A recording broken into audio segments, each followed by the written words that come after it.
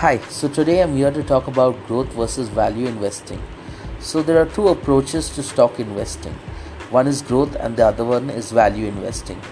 Growth investors seek companies that offer strong growth earnings, while value investors seek stocks that appear to be undervalued by the marketplace. You can call them, these are your underdogs. So this moves on to passive versus active investing.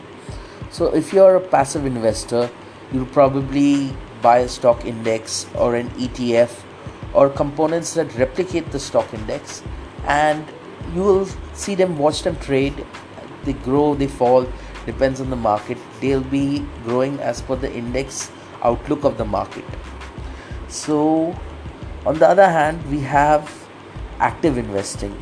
Active investing is a more hands-on approach. It's literally getting your hands dirty, going into the company's balance sheets, figuring out what is what. For example, let's take a look at the current economic scenario. We have the oil at $80 a barrel, rupee versus dollar at 73 USD. And so, what does this mean in terms of active investing? For stock investors, rupee is a key factor to watch out for. A weakening rupee hits India's markets when they are highly sensitive to foreign institutional outflows.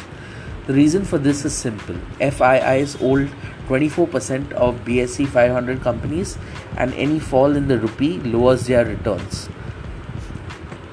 You can definitely tweak your portfolio to include stocks that sectors that might gain from the rupee fall. These include pharmaceutical and IT companies that earn a big part of their revenues in dollars. Every dollar earned through exports means more rupees added to the bottom line. Take for example the IT sector. IT companies can earn most of their revenue in dollars, so each dollar earned abroad will now get them more rupees. Oil and gas. The worst hit will be the oil and gas marketing companies such as HPCL and BPCL. This is because of the liability passed on higher crude oil prices to consumers due to price controls.